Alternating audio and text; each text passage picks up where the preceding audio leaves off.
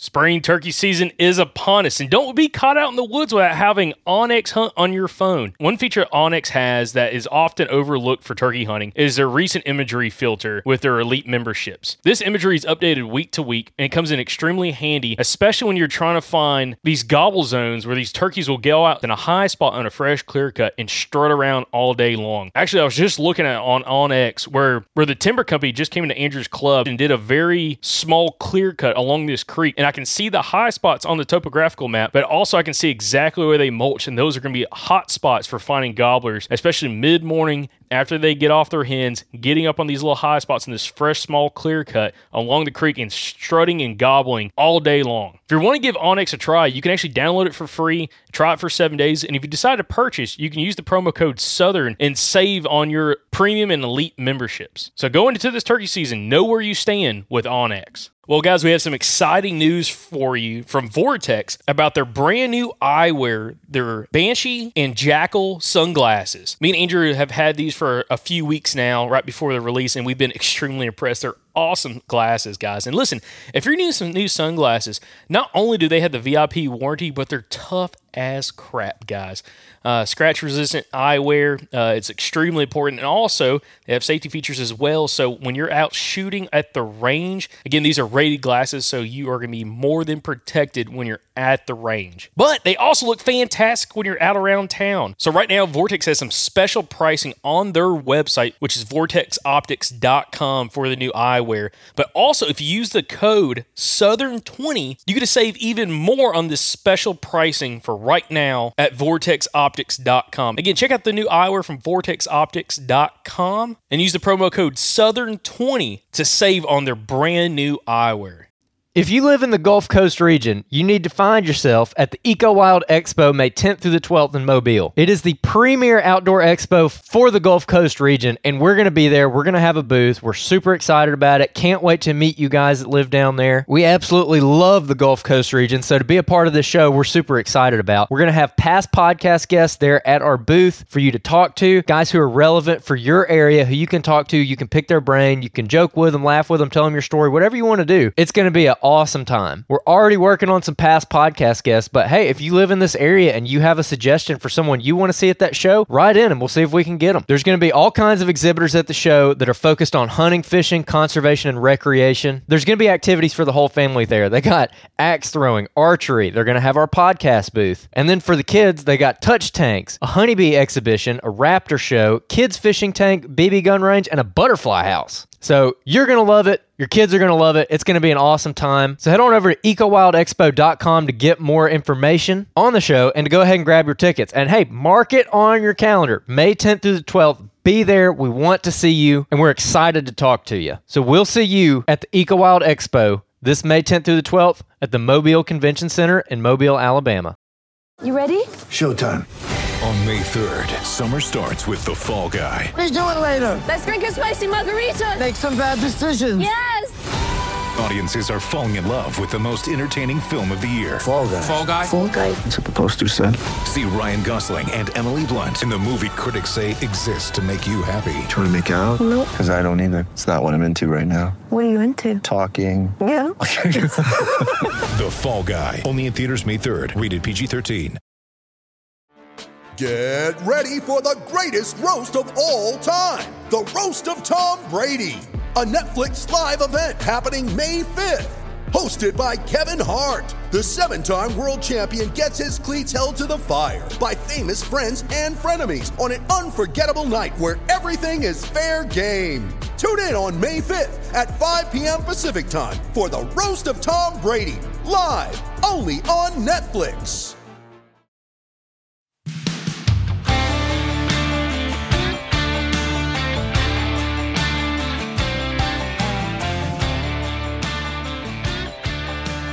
Welcome back, everybody, to another episode of the Southern Outdoorsman Podcast. We're coming at you from the woods. That's why we're still in our camo. Had an interesting hunt today that you're going to hear all about on the next outro episode. But today, we're talking about a little bit of backtrack and sign.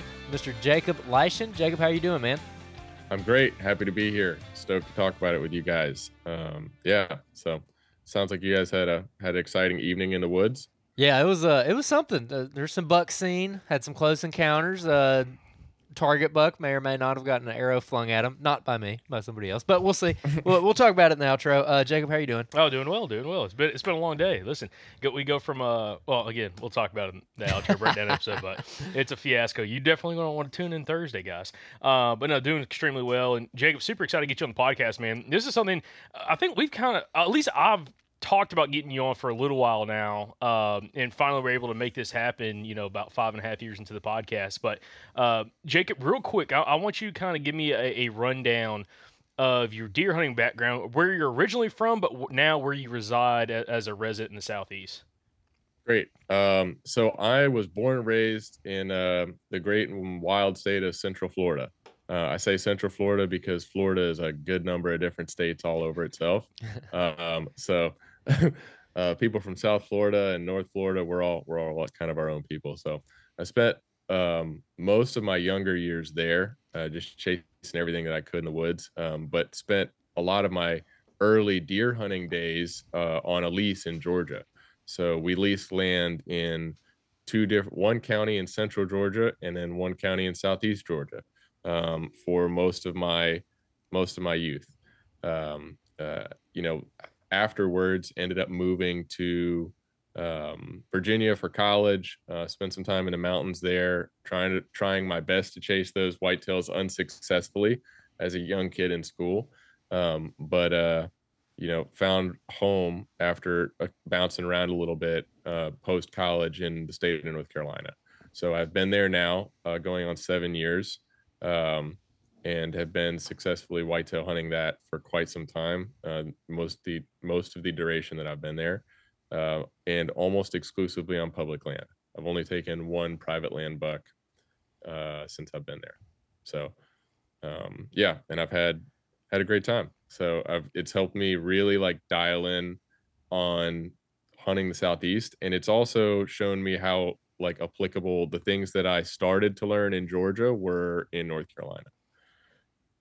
Absolutely. And another thing, Jacob, that we're going to mention, actually, we're going to talk about this in the episode, is at least the last 4 years, you've been hunting a bunch of different states. I think you mentioned before we started recording, you try to do about 6 states a year that you like to hunt, hunting a bunch of public land kind of across the country, or, of course, trying to pick up some properties if you get access to some. But one thing you mentioned us previously, and especially one of my calls with you, I guess a week and a half ago, almost 2 weeks ago, is what you do is specifically in North Carolina, how it translates to all these other states, but it works so well in specifically North Carolina. But you've been bouncing around. You were kind of give us a little rundown of your season so far, and again, how you try to hone in on specific signs, specifically rubs, and how that really plays a factor for you. But before we kind of dive into that, I want to hash out something real early with you, because I know you're a listener to the podcast as well, and you brought up something to me that I really want to discuss as well in this episode, which is the idea of hunting feed sign for mature bucks.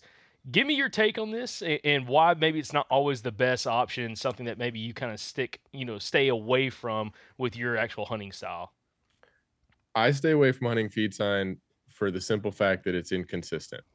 It's specifically on the caliber of deer that I'm interested in killing. I am happy with, so I'm going to take a step back. When I travel to hunt, it's because I'm working on the road a lot. So I end up hunting. So it's not like I'm on this escapade of hunting states. So for everybody listening, it's not like, oh man, this guy has so much time that he can take 6 states and go hunt them all effectively. It's like, well, not necessarily. I have a photo and video production business. It requires us to travel. Everybody wants their film and photo work done in the fall for hunting. So that's when I'm on the road. So if I don't hunt in the state that I'm in, I don't get to hunt. So it's great in the sense that you get a wide array of experiences. But even more so, it's awesome to tie those things back to what I'm trying and getting time to put into the state that I spend the most time hunting in, which is North Carolina. The reason that I don't hunt feed sign, whether I travel or whether I'm home in North Carolina, is the same reason I don't hunt a corn pile for a mature buck. It's inconsistent. They don't show up there on a regular enough basis for me to justify harvesting them there, specifically in daylight hours. I'm not saying that they won't do it at all. You might be able to get them there during the rut, or during a time where they're trying to pick off does or hit a scrape. But for the most part, it's not a consistent, when you're looking at hunting where the time you spend in the field is finite. You've got a week to get something done, which is the way that I approach every property, in state and out of state. Like, I get on a property and I'm like going to give it 5 to 7 days as hard as I can go, and expect that I'm going to harvest my buck or get an opportunity at him in that time.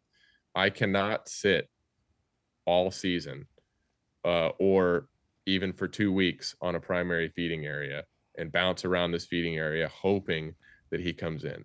I have to like make my luck, like I kind of look at, one of the things I was going to bring up with you guys, I've been thinking about this a lot, is like, I look at hunting on this spectrum of like luck and strategy. And the spectrum is like, if you were to take it from, on a linear line, and on the right side is luck and on the left side is strategy. And then in the middle, you have like this toggle that rotates back and forth. The more that I can like eliminate the luck and make it more strategy, the better it is for me. And I think that's a big issue for people, is that a lot of times they're banking too much on the luck. Like, if you're going 50-50 or 70-30, you're giving way too much credit to the luck. There's always some that's there. Like, you can't, you're out hunting against a wild animal. You're out there chasing something that has its own, it can do its own thing. So I think that there's always some of that you have to expect. You can't account for everything, but you want to whittle down as much as possible. So it's all about putting yourself in high priority, high odds opportunity situations. And I just don't find that consistency from a percentage basis to relate effectively enough to feed trees to justify me being there and hunting them. So with that, a lot of listeners, we've kind of divided the audience right now, because we've and this is one reason why I want to talk about, because we've had a lot of very successful feed tree hunters that do kill some really good deer every single year, or at least consistently on feed trees. But a great example, Rick Cope. We've had a ton of listener success stories come from Rick Cope's episode from South Carolina, episode 510. 510. But also on the flip side, we've also had a lot of feedback from other listeners saying that like, features are great, but like exactly what you're saying, like it's hard to have a consistency on a very specific deer trying to hunt that primary food source. And one thing that you've mentioned is, again, how trying to take as much of the luck out of it and lean a little bit more towards strategy. You made a phrase that I really want to hone down on, is like, make your own luck. What do you mean by make your own luck when it comes to whitetail hunting? I think what I mean is like, that's a good question. So I think what I mean is that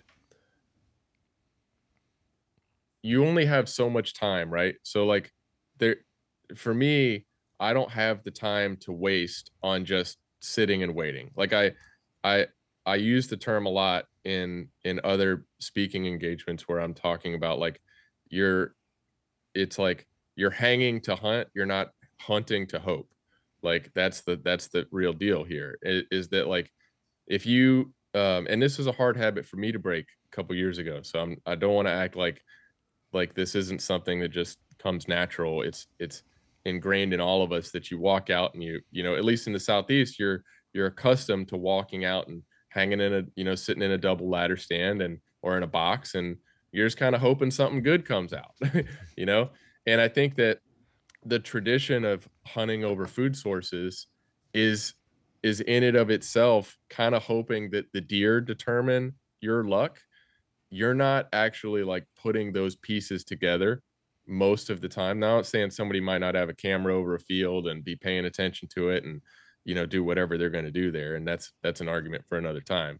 But for the most part, I want to figure a buck out.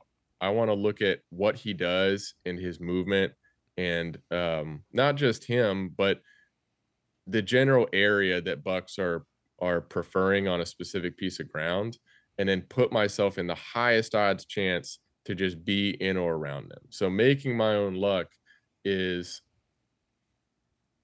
me solving the problem that is, how can I get myself within 25 yards of a whitetail. For a perspective, the last 6 whitetails I've shot have all been under 16 yards with the bow. Correction, I shot one with a rifle last year, first one for a long time. So I know old Ginger Gunslinger over here will be stoked about that. So Yeah, we took the old odd 6 out for the first time in 10 years, and it barked. that's what I'm talking about. Listen, smell that gunpowder, baby. But all those bucks were 8 yards, 10 yards, 7 yards, 12 yards, 16 yards, 14 yards. Like, they're all close. And the only reason that you can hunt them like that, and why there are other guys in the hunting space that I think do so really well, is because they're making their luck, they're making their opportunity, they're putting more cards in their hand and less in the buck's hand. Like, that's kind of I know that's a roundabout way of answering the question, but I feel like it's like you can answer that a lot of different ways. Yeah, well, that's perfect segue, because I want to kind of go into the next aspect to this conversation, which is you're talking about all these shot opportunities, taking the rifle, out of the equation. All these bucks that you've killed in the last couple of years have all been, say, sub 20 yards. If you're taking feed trees, or just like and even not even feed trees, but just primary food sources out of the equation, your corn piles, your food plots, big ag, all that kind of stuff, oaks, all that kind of stuff out of the equation, what is giving you the opportunity to be able to get that close to a whitetail, to a mature buck, and get a shot opportunity without actually having to rely on a food source? I think what allows you to get closer to whitetails, so it seems to me, in my experience, people who hunt exclusively food sources are almost always prepared for longer shots. I don't know why, whether it's just them hunting over a corn pile or hunting in a field. They're always like, I got to be ready to shoot one at 40. Like, I have no interest in shooting a whitetail at 40. I don't like shooting them at 30. I don't like shooting them at 25. I want to shoot them at 12. Like, I want to draw back and have my pin fill up, like, just be right where it needs to be. I don't want to have to think about it, so for me, hunting close is hunting based on like finding deer and being able to hunt them close is based on security. So I'm looking for where a buck feels the safest going from A to B, not necessarily like just where he goes or where he's gone, but the most likely place he'll go based on him feeling safe, and then how close can I get to that, and what's my approach to get there. Now I'll throw a wrench in everybody's systems, in the sense that I really don't care about my exit strategy, but my approach matters a lot to me. And then I bounce around pretty aggressively, and I'm trying to get as uncomfortably close as possible. So the two things I actually wrote down on my note sheet here, I came prepared.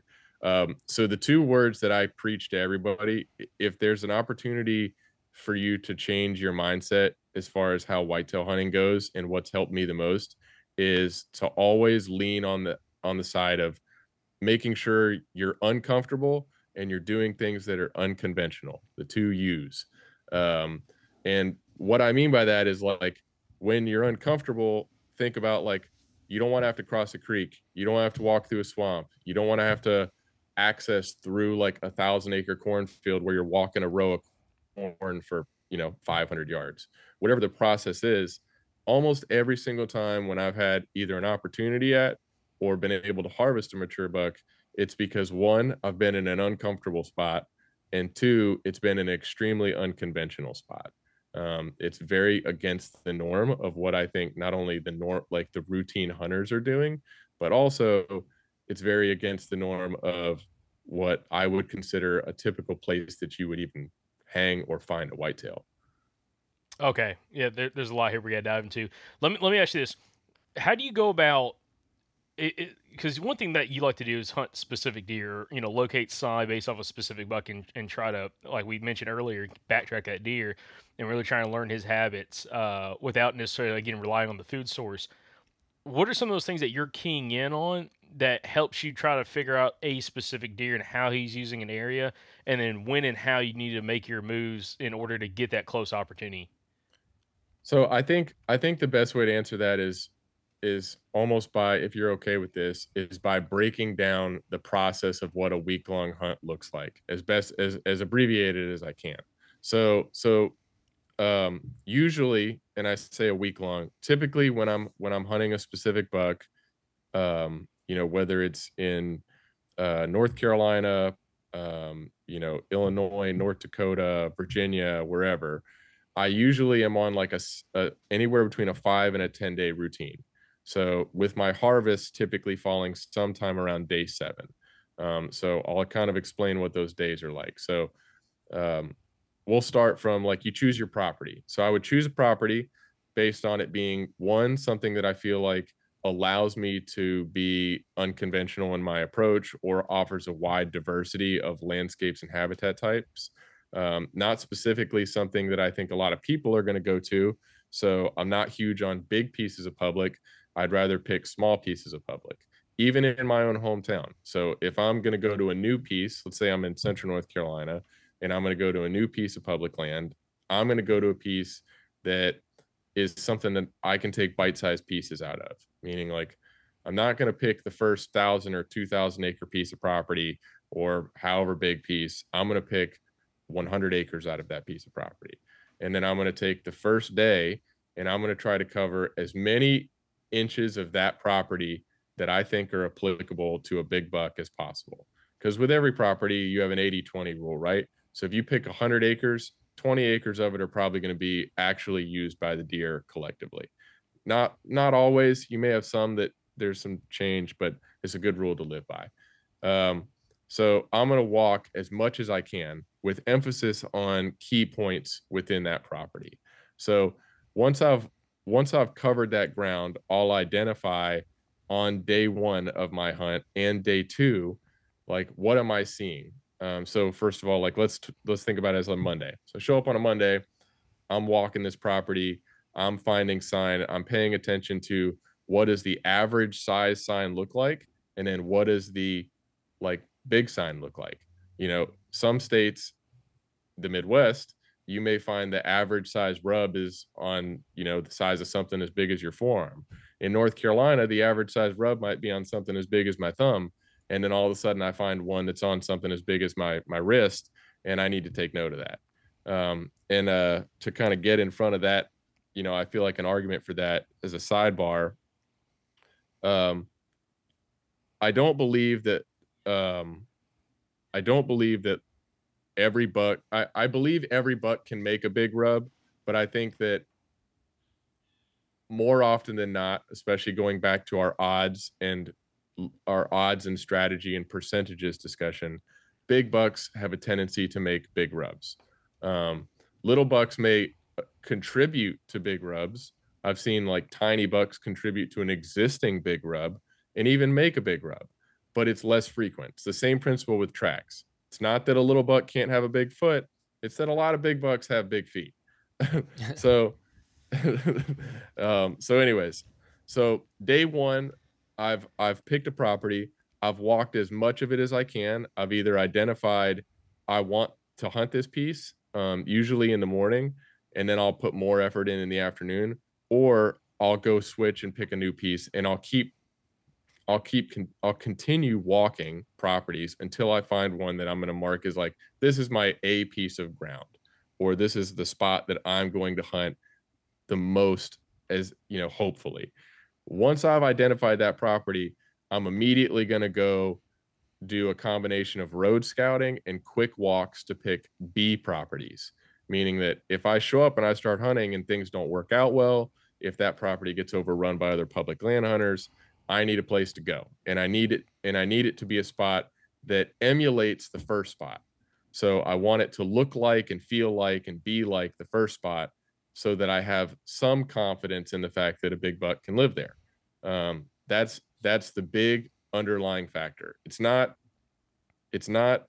does a property have everything that a big buck needs, but does a property have the security that a big buck can live in, specifically survive in, especially in the Southeast or in high pressure areas. If you guys ever travel to Wisconsin, Minnesota, Pennsylvania, New York, any of these big high pressure hunting states, Ohio, the same thing applies, just like it does in the Southeast.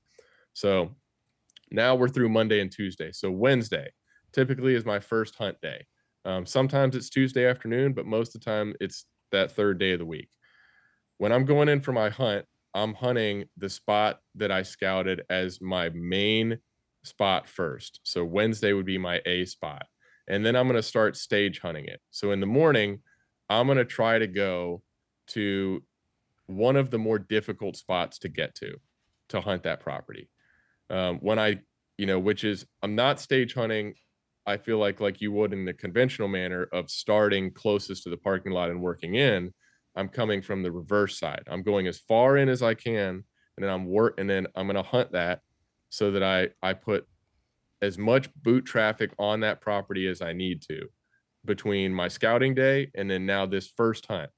And then what'll happen is either on that first hunt, because I'm going to the very best spot that I scouted, the most difficult place to get to, I'll either usually have a really great sit. I'll see a bunch of deer, I'll see a buck, I'll have, but two, on my way out, I can now re-scout everything that I scouted on the way, like on my hike in. So I can see everything that's now been updated on that property. I can see new scrapes that are hit. I can see new rubs that are made. I can see everything. And then I stage hunt my way back out, or I determine if I need to start the reverse. And then the next day I can come in and start hunting from the front end. Just depends on where all that sign is.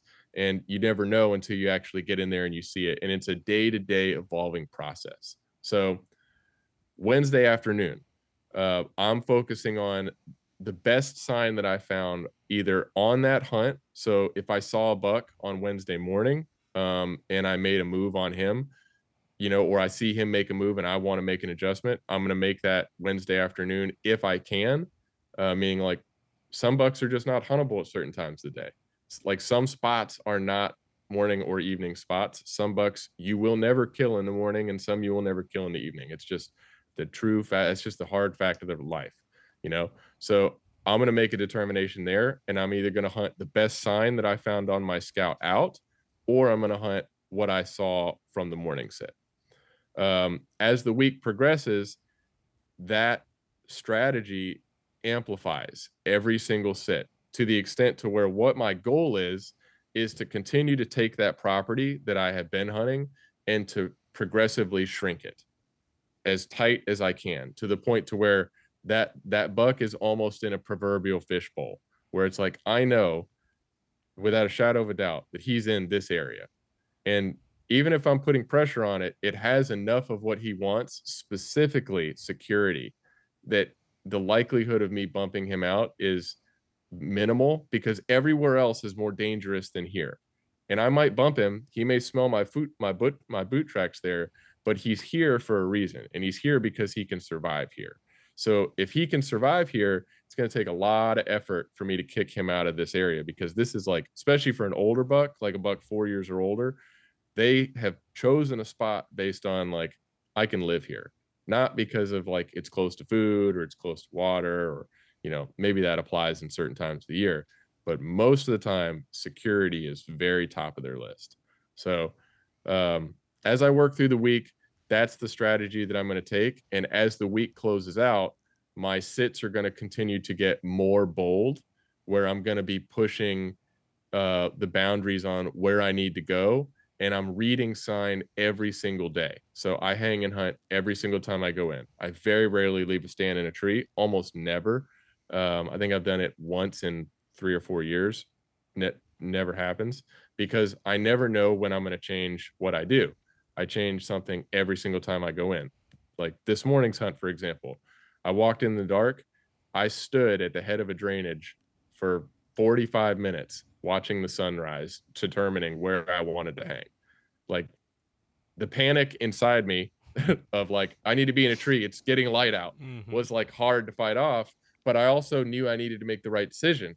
And I had to go through all those equations in my head to be like, well, if he does this, he'll do this. If he does this, he'll do this. If he does this, he'll do this. If I go here, he'll go there.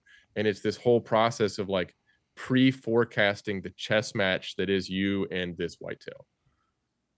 Which, by the way, you killed a buck on that hunt, right? Today? Yeah. I shot a buck.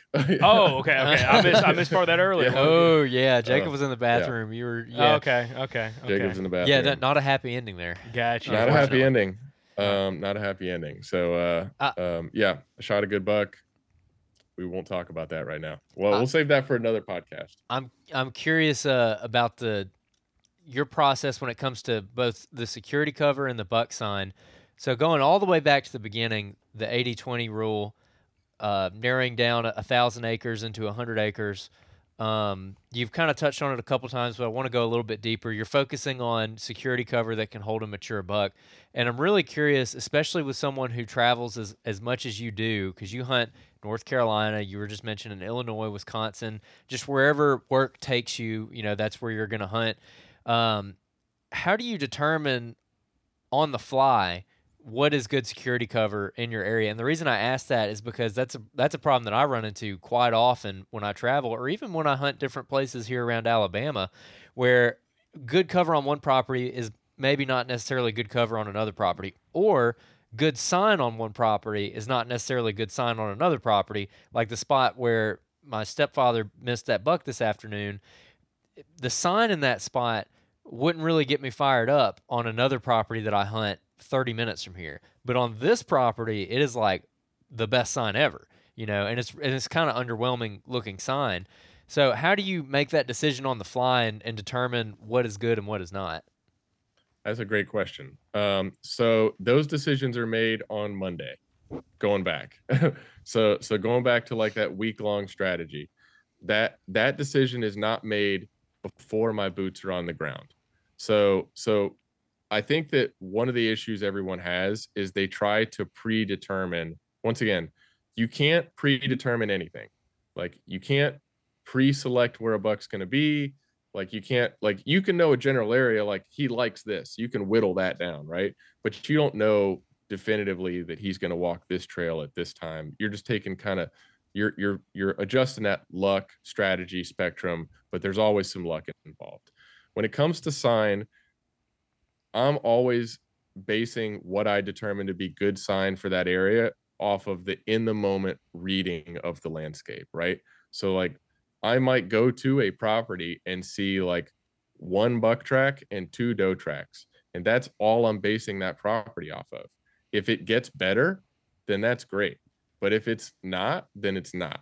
So I think the reality of that is like, if you can have some preconceived notions, like if you're going to go to the Midwest, there's a high volume of deer, you're probably going to see a lot of deer. If you're going to hunt Central North Carolina, we have a lot of deer per square mile. Could be anywhere from 25 to 60 plus, depending on where you are, even on the public. Now, some of the public is not that way, but there's a lot of land and there's a lot of deer. So, but you shouldn't be making that determination until you get on the landscape that you're on, and you shouldn't be judging it against something else. So for example, I don't hold North Carolina accountable to what I see in Illinois or Minnesota. I also don't hold North Carolina accountable to what I see in Alabama, or Alabama accountable to what I see in North Carolina. So I take every single property for what it's worth on its own. Now, the question there is like, okay, well, how do you know whether a property is worth hunting if you're not justifying like what is and isn't good sign? Because if good sign is only applicable to the property that you're hunting, then how do you ever know whether a good buck is there or not? I'm looking for caliber and size of sign. So for me, if I'm finding rubs that are, let's say, the size of your wrist or bigger, it's not necessarily that I can guarantee that there's going to be a giant there, but it's worth a second look. And that's the way that I approach it. Now, then you start to apply density, right? So it's a matter of what frequency am I seeing that sign on a specific piece of property? So I've already attributed this property to being good in it of itself, not necessarily in comparison to another piece of land. But then I'm like, okay, now that I'm here, I feel like there are deer here. It has the security cover that I think I'm interested in hunting. I can start to look for the size and caliber of sign, large scrapes, deep dugout scrapes, historic sign that shows that bucks have a tendency to be here time after time after time again. I've jumped deer or I've not jumped deer. and then it lays out in a way that's like more advantageous for him than for me. Like it has to be like, oh, this makes sense for him to be here because he can survive here. So, and then Andrew, to touch on your question about what constitutes good security cover, I think that varies in every single state based on what that buck likes to live in. So going back to the fact that like you can't take preconceived notions into your spot. So whether I've been in like I've hunted open field country in like wide open high desert plains in Nebraska, and I've hunted what I prefer to hunt is big timberland bottoms in North Carolina, and those bucks do similar things, but they prefer different habitat types. And if you go to North Carolina, there are areas that are like big and grassy landscapes, and there are some bucks that prefer to bed on the edges of those big grassy landscapes. Now they're in hard to hunt spots, but that's where they prefer to be, so it's all personality driven. I think bucks specifically have very unique personalities in and of themselves, each individual buck. And because of that, like they all have different preferences. So the short answer to that is just like every individual property you have to look at through the lens of this piece of land and not compare it to something else. Jacob, before we got started, you brought up something that I really enjoy talking about, and so I'm glad that you brought it up and that you kind of think this way because it's a fun conversation to have, and that is the conversation about that deer are like all in all like pretty simple creatures, and they don't logically think like humans, and accepting that can maybe help you a lot in your strategies. I think you said something along those lines earlier. Can you expand on that? I did. I think people, and I was guilty of this too. And like, I think people have a tendency to think like a buck like has this like, I mean, I think they do have a sixth sense, and it means like they can. I don't know. I have a lot of weird conspiracy theories about bucks that I've chased, or know guys who've chased a bunch of big bucks, and they kind of share those same conspiracy theories, which I'll try not to bog you down with that. But I think that, oh man, try not to lose my train of thought here. So deer are simple because they really just care about three things. That's what we talked about earlier. For the listeners, is they care about food, water, and making more deer, as Andrew says. So and I think that those things are all in the bounds of the fact that they have to already be alive, right? So like when I look at the hierarchy of preferences of a deer, well, to have food, water, and making more deer, they have to first be alive. so like you can create like a hierarchy of what your focus should be on based on what is most important to those deer, or what your habitat and landscape looks like, because they're simple. Like because they're simple, they're easy to put into those four buckets. And people overthink and they give the deer too much credit. I've been guilty of it in the past. And what it does is it forces you to make more rash decisions versus like an A plus B equals C. And that's usually what it takes, like a lot of the time, especially outside the rut. During the rut, all things are off. So like if it's rut, like there's no strategy to it. So maybe it's worth prefacing that a lot of the stuff that I'm talking about is more useful up until if you're in a conventional like rut timeline state up until like October 30th. From October 30th until mid-November, and then again in that second rut window, usually in December, like kind of all bets are off. Now you can get lucky and find a buck that's more of a passive buck that chooses to sit more during the rut and wants to stay a little bit further away from everything.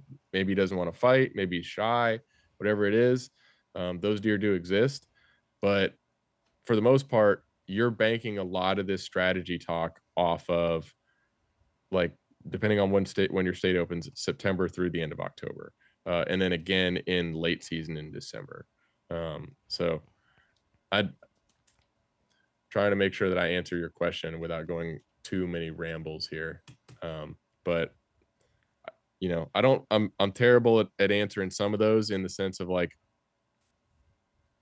to explain why I think they're simple is to explain like why they have to, like, what their priorities are. Like, they live in the wild, right? So they're not concerned about the things that we do, and they're not thinking about the things that we do. They know that they have predators. Those are you, me, coyotes, everything else. And then they just have to have food, water, and they have to make more deer and have security. So they're not like wizards out there, even though they might feel like them sometimes.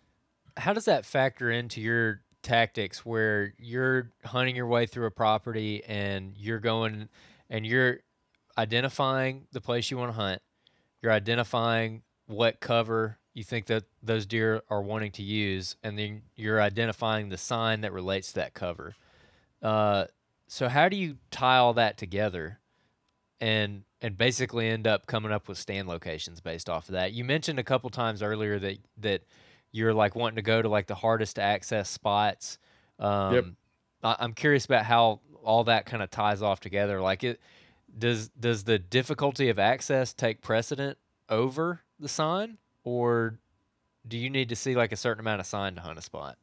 That's a great question. So I think that the way I want to make sure that we answer that is to clarify what I mean by difficulty of access. It doesn't mean far away from the parking lot. It might mean right nearby. It just means, like, going back to that whole uncomfortable aspect. Mature bucks have a tendency to want to live in like pretty gnarly spots a lot of the times, or once again, spots that give them the advantage. It just seems to coincide, I think, a lot of the time, that bucks that want to that they find safety and security, especially older bucks, in these places that are like very uncomfortable for you as a person to be in. Whether that's pine thicket, whether that's new cutover, whether that's, the middle of a swamp or a cattail marsh or whatever it is, or the top of a bluff.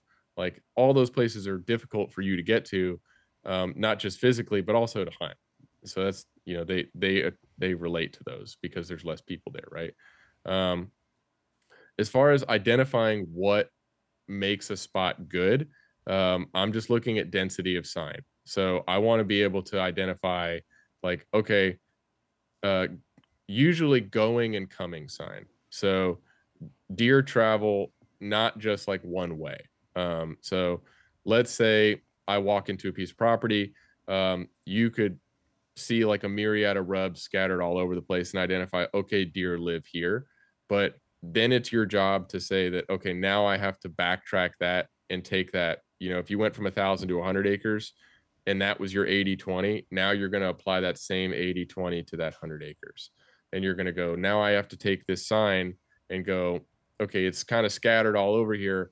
I need to start looking for rubs on both sides of the trees, or on rubs or on sign that's leading me to and from where I think those deer are coming and going from. That'll give me the basis on identifying, okay, this is the bedding area that I think that he's in, or that I think I need to be around. And then it's less even of if I see that deer, and more of paying attention to what's going on the landscape as I work my way out of the woods every single day. It's like all the little things around that. Like, I think a lot of people put a lot of weight in seeing one, and it's great. If you're lucky enough, I certainly am not, to see one, and then like every time you go in, see one, and then you're just inching closer and inching closer. Like, that's not how it plays out for me. So for me, I go in and I sit, and I usually don't see one that I want, but I'll see sign that he made last night, or I'll see sign that another good buck has made, or any buck. Doesn't have to be the same, might not be one I'm hunting specifically, but if it's one that I'm interested in based on the caliber of the sign he's leaving, I'll go backtrack it, and I'll be like, oh, it looks like he went this way. And you're correlating like his tracks to his sign. You're tying the two together. You're not just like taking one individual thing in and of itself. You're like putting those puzzle pieces together to create a unified answer to that problem. Houndstooth Game Calls is your home for turkey calls this spring. Go check them out. They got all the classic turkey calls. You know, they got the pot calls and the box calls and the mouth calls, but they also got a couple really interesting calls. One of them is called the success call, and you just need to go look it up. It's like a box call that you can work with one hand. It's really, really cool. Sounds incredible. They also got the Spur Master, which is another very unique call that you can get some really unique, clean tones out of. They're going to help you out this turkey season. Use the promo code SOP24 to get 15% off of your order at Houndstooth Game Calls. That's SOP24. Use it at checkout. It helps the podcast. True Lock Chokes has been made in Georgia since 1981 and offering a wide range of chokes, over 2,000 different chokes for all kinds of shooting activities. You might be wondering why you'd want to purchase a True Lock choke, and it's to improve your shotgun performance. Absolutely guaranteed. And as a great example, we have Andrew Maxwell here. And Andrew, you've had some pretty good luck, again, kind of switching out chokes and trying out the Precision Hunter choke from True Lock. So, Andrew, what's been your experience so far? Yeah, I've used the same choke for several years now. I never really thought much of it, and I got the True Lock choke in. I patterned my gun with the first choke at 30 and 50, and then I switched to the True Lock and changed from 30 to 50. And the 50-yard pattern on my gun with the True Lock choke is unbelievable. Like, everybody's jaws were dropping. Like, when we were out there with Mike and Sam, we were all super impressed. I mean, it's throwing a better pattern at 50 now than it was throwing at 40 before my old choke. And Andrew, you're shooting the Precision Hunter choke from True Lock. It's a great option. Same chokes I have in my shotgun. So guys, if you want to give True Lock a shot this spring, you can head over to TrueLockChokes.com. That's TrueLock chokes.com. You can also use the promo code Southern at checkout at TrueLockChokes.com and save 10% on your order. Again, give True Lock a shot this spring, especially if you're not happy with the performance of your shotgun, and shoot with a more deadly pattern with True Lock. Now, how long did it take you to get good at doing this quickly? Because that's something that I've kind of adopted more in recent years, where I kind of scout my way into stuff, and I've started scouting more than I hunt. And man, let me tell you, there's a lot of trips and a lot of weekends where I just walk and I never find what I'm looking for. And, you know, sometimes it feels like a wasted trip, you know, because you never really got to hunt. That's how Georgia was for me this year. But like in the end, it's not, because you're learning and whatnot. So I'm just curious, like, how long did it take you to get good at that, where you're saying by Wednesday you're like jumping in ready to kill something? But how many times were you like walking until Friday and you didn't think that you were finding a good enough sign? I'm excited about this question because because like this is like one of my biggest pet peeves, and it's a pet peeve because it took me a while to learn it too, in the sense of like just the feeling. Like, anytime you spend walking a piece of ground is not bad time. Like, when you leave the truck, whether you have a stand on your back or your bow in your hand or your saddle on or whatever you're doing, you are effectively hunting. Like, every bit of footwork on that ground plays to the end goal that you have. And I think a lot of times the reason why that Wednesday start time is so significant for me, or like, it doesn't have to be a Wednesday. Let's be clear. That's just for perspective, you know, for everybody that's listening. I could be getting off work early on a Thursday, hunting, you know, scouting on Friday and hunting Saturday and Sunday. It's the same principle applies. What I think a lot of guys do is they don't continue to walk when they find something that they like. And that's important. You have to be able to like make a mental note of that or mark it on X and then come back to it and go, okay, this is the best thing I found. Not just the best thing that I found while I was walking and then I turned around and left and then said, I'm going to come hunt this. You have to take that. And this maybe goes into answering the question you asked a little bit earlier, Andrew, in the sense of like, you're putting that sign up against everything else you're seeing on that property on that day or two that you walk it. And you're assuming that one good hard walkthrough is not going to ruin that property. You're going, okay, the odds are this buck is not going to go blow out of the county because I walk it one time. But if me walking it one time helps me identify the only 2 or 3 stand sites on a singular piece of property, I'm collectively going to put a lot less overall pressure and a lot more targeted pressure on those deer and not just befuddle the property all week long.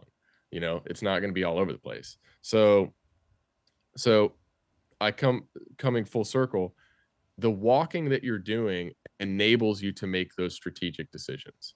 Like it enables you to make those to feel confident in that midweek hunt start, like that, where you're going in, you're like, I'm going in to hunt here and I feel good about it. Well, the reason is because you've already identified that that's the best spot or the best region of the property. So every hunt from there on out is like, you're in the game. But why would you go in for a sit if you were why would you sit if you weren't in the game? Like, so that's, my buddy and I that hunt in North Carolina a lot. 2 years ago, we started like this rule that even if we had to stand on our back, if we were going in to hunt, if we got somewhere and didn't feel good about the spot, whether it was morning, evening, midday, whatever, we would continue to walk. We would just walk with a stand on their back. And I can't tell you how many times I have like gone in the morning and hung a set and sat there at 7 a.m. and been like, why am I sitting here? And I broke the set down and I put it on my back and I started walking and I found a new spot. And I either was like, oh, this is where I should have been this morning. And I backed out and I hunted it the next morning or, whatever. Every hour you spend sitting in a tree that's unconfident is an hour you could be learning the property better. Yeah, that's a really good point, and maybe we can talk about that a little bit more later on in the episode. But another thing that I was kind of curious about is, do you hunt, like in North Carolina specifically, do you hunt properties like year after year, or are you kind of always bouncing around? So the rule that I have started to try to live by is I'm trying to hunt. So the answer is both yes and no to that. So yes, in the sense of I have properties that I feel really good about that routinely produce bucks of a certain caliber. I say routinely can produce bucks of a certain caliber that I'm interested in hunting. But they don't always. Some years, some random Joe off the street happens to figure out my spot, and all of a sudden he's living there, and the buck that I think would or could live there is not there. So I have to have backups, right? So I usually am trying to have 3 primary spots and then 2 new spots every year. So, for example, my new spots are being shuffled all the time, and sometimes they like work their way into a primary spot. So it's almost like you're holding a hand of cards, right? And you've got or a good analogy for it is you've got a starting lineup. You got your basketball players on the court, right? So you have your 3 main guys who carry the weight of the team, and then you've got 2 guys who shuffle in and out for whatever reason. That's kind of the same principle of what applies. And I know because I have that set for me because I can reasonably only manage and hunt 5 properties well. And I say 5 properties, each of those properties may have 1 to 4 good stand sites, regardless of the fact that, they may be 1,000 acres, 200 acres, 4,000 acres. Like I've whittled them down to where I'm like, if I'm going to hunt there, I'm going to hunt here. And that's the spot I'm going to be in. That's the spot I'm going to kill in, or I'm going to be able to make a determination of where I'm going to kill in by hunting in and around that spot. So because of that, like I'm hunting 3 properties routinely, and then I'm cycling 2 in based off usually trail cam data that I'm soaking trail cams over annual amounts of time. So my trail cams are soaking long windows of time, and then I'm looking at what bucks are living there and then what bucks are surviving and whether it's worth me going in there to chase them or not, or whether it's a next year property. All right, Jacob, I've got to ask you this. You're talking about like different size properties. You may have 1 to maybe at the most maybe 4 stand sites that you really want to hone in on a specific property. Because I've been curious, and the way I'm kind of bringing this conversation up, I've been curious about how can guys, whether they're in a hunting club where they may have anywhere from 500 acres to 3,000 or 4,000 acres, that they're part of a big lease with a bunch of other people that they've been in for a long time, how they can implement what you're talking about the guys that hunt public land, which we talked a lot about public land so far, or just how you implement this on public land, or the guy that has a private farm that he might have 100, 200 acres that he hunts, and maybe he's not really dabbling in the public land aspect, but all these different people that have a little bit different backgrounds, how they can implement what you're actually doing. Okay. And kind of going back to Andrew's, question, talking about whether or not you hunt some of these same properties year over year in North Carolina because that's your home state, versus bounce around a whole bunch, and you just kind of answer that. How much time do you have to spend on a property in order to whittle it down, like you're talking about, to just a couple of locations that, if I'm going there, it's gonna be X, Y, or maybe Z, or maybe it's just X specifically on a property? How long does it typically take? And typically, what do you have to find in an area that makes it repeatable in a very specific location? I think I would ask you in response to that is how fast can you walk X amount of acres? So as it applies to you, right? So for example, if I'm going to go hunt the national forest in Virginia, let's say I'm going to go hunt the land like Nathan Killen or Dave Miller, or those guys hunt in Virginia or West Virginia, or any of that stuff, or the guys in Western North Carolina. Dude, that stuff can take a minute to hike. You may be spending 3 or 4 days just because it's physically exhausting to try to cover that much ground. And you can only cover so much. Now, the nice thing is about that topography is a lot of that whittled down is already done for you. You've already narrowed your scope a lot, versus flat ground can get kind of tough because you might have 1,000-acre bottomland piece that's all fairly monotonous, and you have to walk every inch of it to cover it, versus you may be able to go and hit just the northeast side of a slope and identify whether a good buck is there or not, depending on how your wind is working and what he's doing and the surrounding stuff. So you can there's good and bad to both. But the question in response to that is well, it depends on how fast you want to walk it and the size property you want to do. Is it 1,000-acre cutover? That could take a lot longer than, a 200-acre block of hardwoods. I could walk 1,000 acres of hardwoods pretty quick.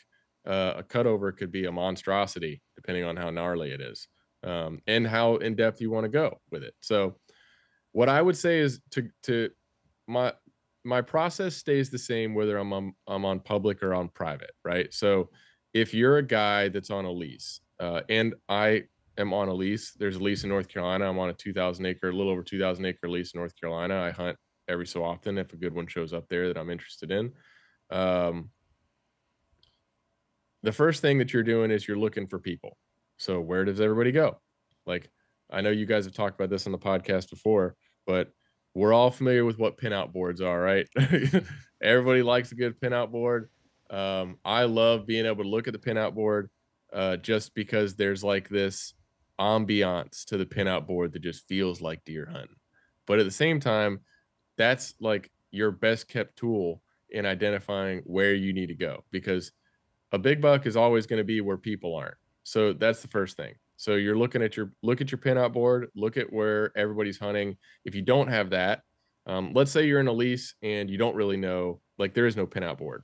There's not really a pinout board in my lease. It's just, there's a dozen guys and they all just kind of hunt. They're supposed to sign in and out, but we all know how that works. Anyways, the principle behind it is use Onyx and mark where stands are and where guys are hunting the same way you would mark parking lots. So when I hunt public land, I will go and mark parking lots and all the parking access points on my map, just to know where people can access from, and then assume that every 500 yards from that access point, the pressure is going to drop off by almost 100%. It's going to be very minimal. I'll run into somebody maybe like myself every now and then, or every access spot that's not fun to access through, basically. That's going to rid you of most of your just weekend warriors or guys who, they're just out, they're going to shoot a meat doe, or they're going to shoot the best buck that they can get. And there's a lot of respect and honor in that. But those are also the guys you got to weed through if you really want to kill a mature whitetail. That's just the hard, the cold hard truth. So you're mapping the places people are first, and then when you've identified, like, let's say you have, going back to our 80-20 rule, right? Like, let's say you've identified 20 acres of this 100-acre property. Say it's a 100-acre lease. 20 acres of it are pretty not hunted that hard. Well, within that 20 acres, what habitat types in that 20 acres are going to best apply to a big buck to survive? Is there habitat diversity? Is there thicket? Is there a cutover? Are there SMZs running through it? Is there something that justifies a buck to be there? And then, start working with that. Check that first. So now you can walk that pretty quickly and identify, okay, there's one here. If there's not one there for whatever reason, maybe the habitat isn't good enough, then you can start looking and backtracking like the least pressured areas based on whatever your property allows, and going just in reverse. Because obviously the most pressured spot is going to be the least likely for your buck to live in. It's not that there couldn't be one living there, but it's like, we're playing a game of odds again here. So you want to backtrack that pressure. And then you want to kind of work your way off from, through that. That's usually how I would, and once again, once you have done that, all of the same things we're talking about apply. The same strategy approach, the same looking through the landscape, looking for signs specifically, and then whittling down that landscape to like the smallest core area that he can survive in, and assuming he's going to live in a pretty tight little pocket. Like the gentleman that you guys have from the Mississippi State Deer Lab studies that you guys talk about. Granted, there are times where those core areas get big, but you guys have seen pretty small core areas as well, correct? If not fairly regularly. Mm-hmm. Mm-hmm. Yep. So that's the same. It's the same principle, right? And it's not that a buck might not have a big core area. He may roam every now and then, or he may just be a roamer buck. Like they have a personality like that. But like I use the analogy all the time that like when I'm hunting both private and public, my principle stays the same, and it relates a lot to turkey hunting. and the in the singular purpose that like when I turkey hunt, I tell everybody turkey hunting is what I do before I have my coffee in the morning. I've said that my whole life. And what I mean by that is I want to play the game with the bird that wants to play the game. I don't want, like, I'm not a guy that's going to shoot a noon turkey. It's not me. Just like I'm not the guy that's going to shoot a random, like, I'm not interested. It's not saying that I can't and I won't harvest a random roamer buck, but I'm not looking for that buck.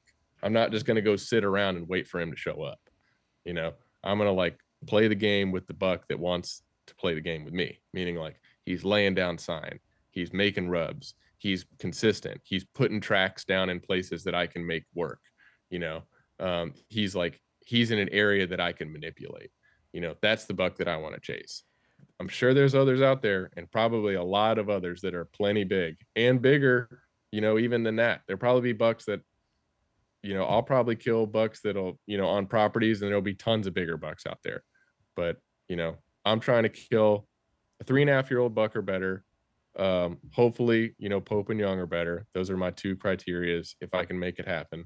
By doing that, anything above that, I'm stoked about.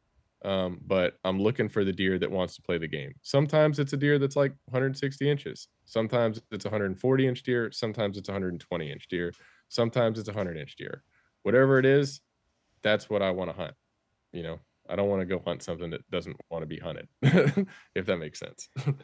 Lane, let me ask you this, Jacob, on the idea of, there's a couple questions here I have, but the first one I ask is, you were talking about how much more difficult it would be for you to walk, say, 1,000-acre clear cut versus 1,000 acres of hardwoods. Kind of two scenarios here. In a big wood setting, say hardwoods or big pines, where maybe you don't have just a ton of clear cut activity, a little bit more open ground. When you're trying to map out your path, are you actually mapping out on Onyx kind of points that you want to get to?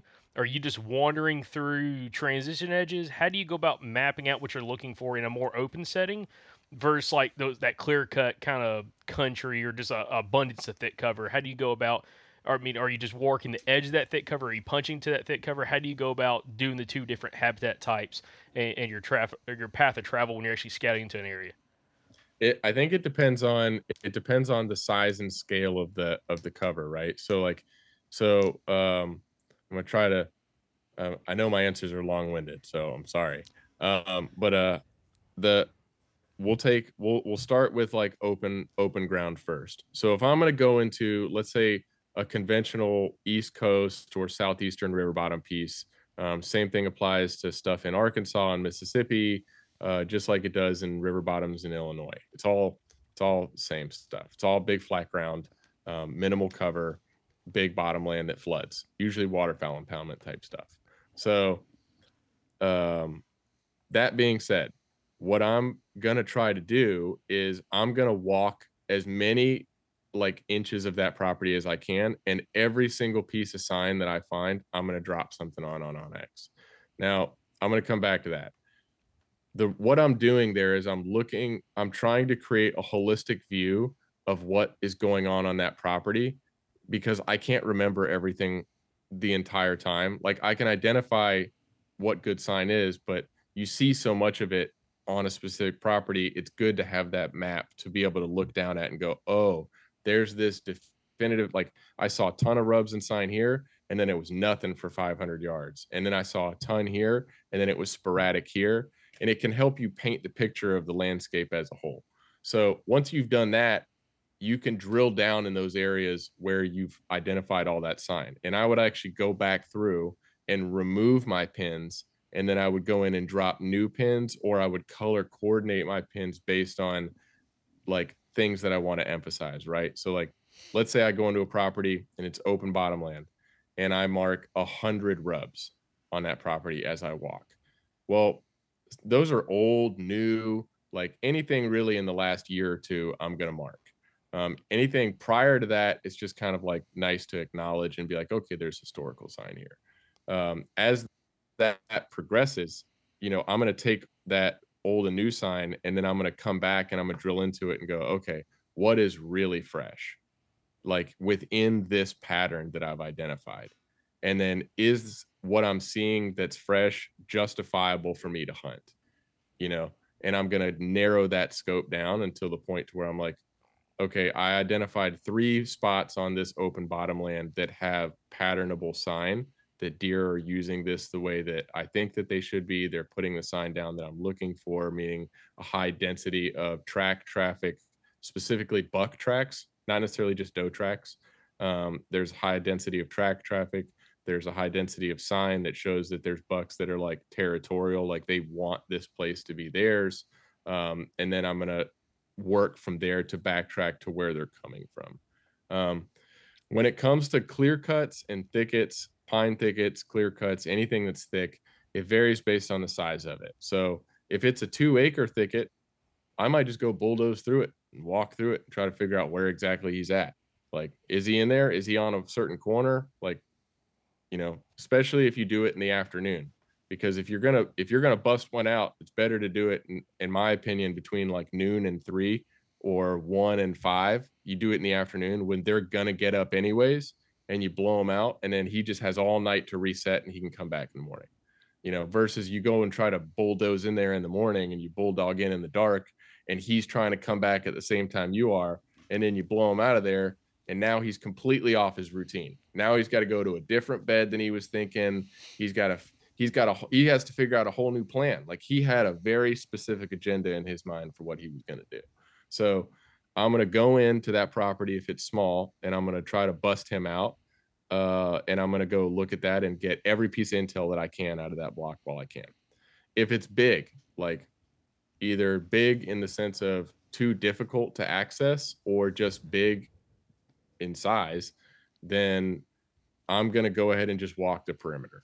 And I'm going to try to like do the same thing with my pins as that, where I'm like, okay, as open country, where I'm going to try to create a pattern of density of buck traffic specifically. There's going to be a lot of does in obvious spots all over the place. So once again, I'm not worried about doe traffic unless it's the rut and I have to sit doe traffic. But I'm looking specifically for densities of buck sign.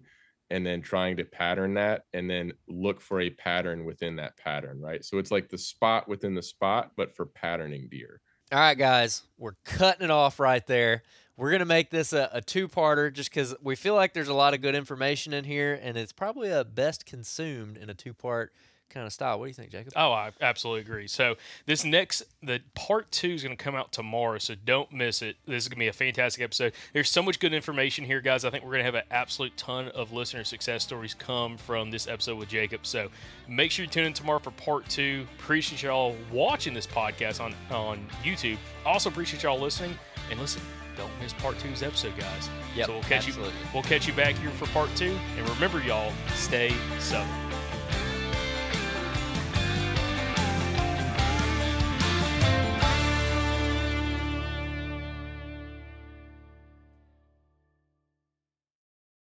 All right, guys, we're starting to get kind of close to summer here, and you know what my favorite part about summer is? The Mobile Hunters Expo. Y'all heard us talk about it a lot last year, and we actually got to meet a lot of you guys at that expo. Well, we're excited to announce we're going to be there again. This time it's going to be in Dalton, Georgia, June 28th through June 30th. We are going to be there all 3 days. We're going to have a bunch of past podcast guests there. We're going to have a booth where you can come by and grab some merchandise, and I'm sure we're going to be recording all kinds of podcasts there. If you're unfamiliar, the Mobile Hunters Expo is the place you need to be if you are the kind of hunter that listens to this podcast.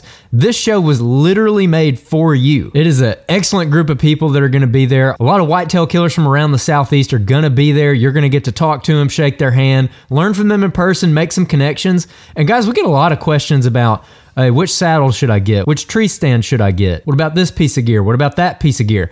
How do I meet other hunters who want to hunt the same way that I do? You know, finding a good hunting buddy. The Mobile Hunters Expo is a place for all of that. So you guys don't miss it. June 28th through the 30th, Dalton, Georgia. We'll see you there.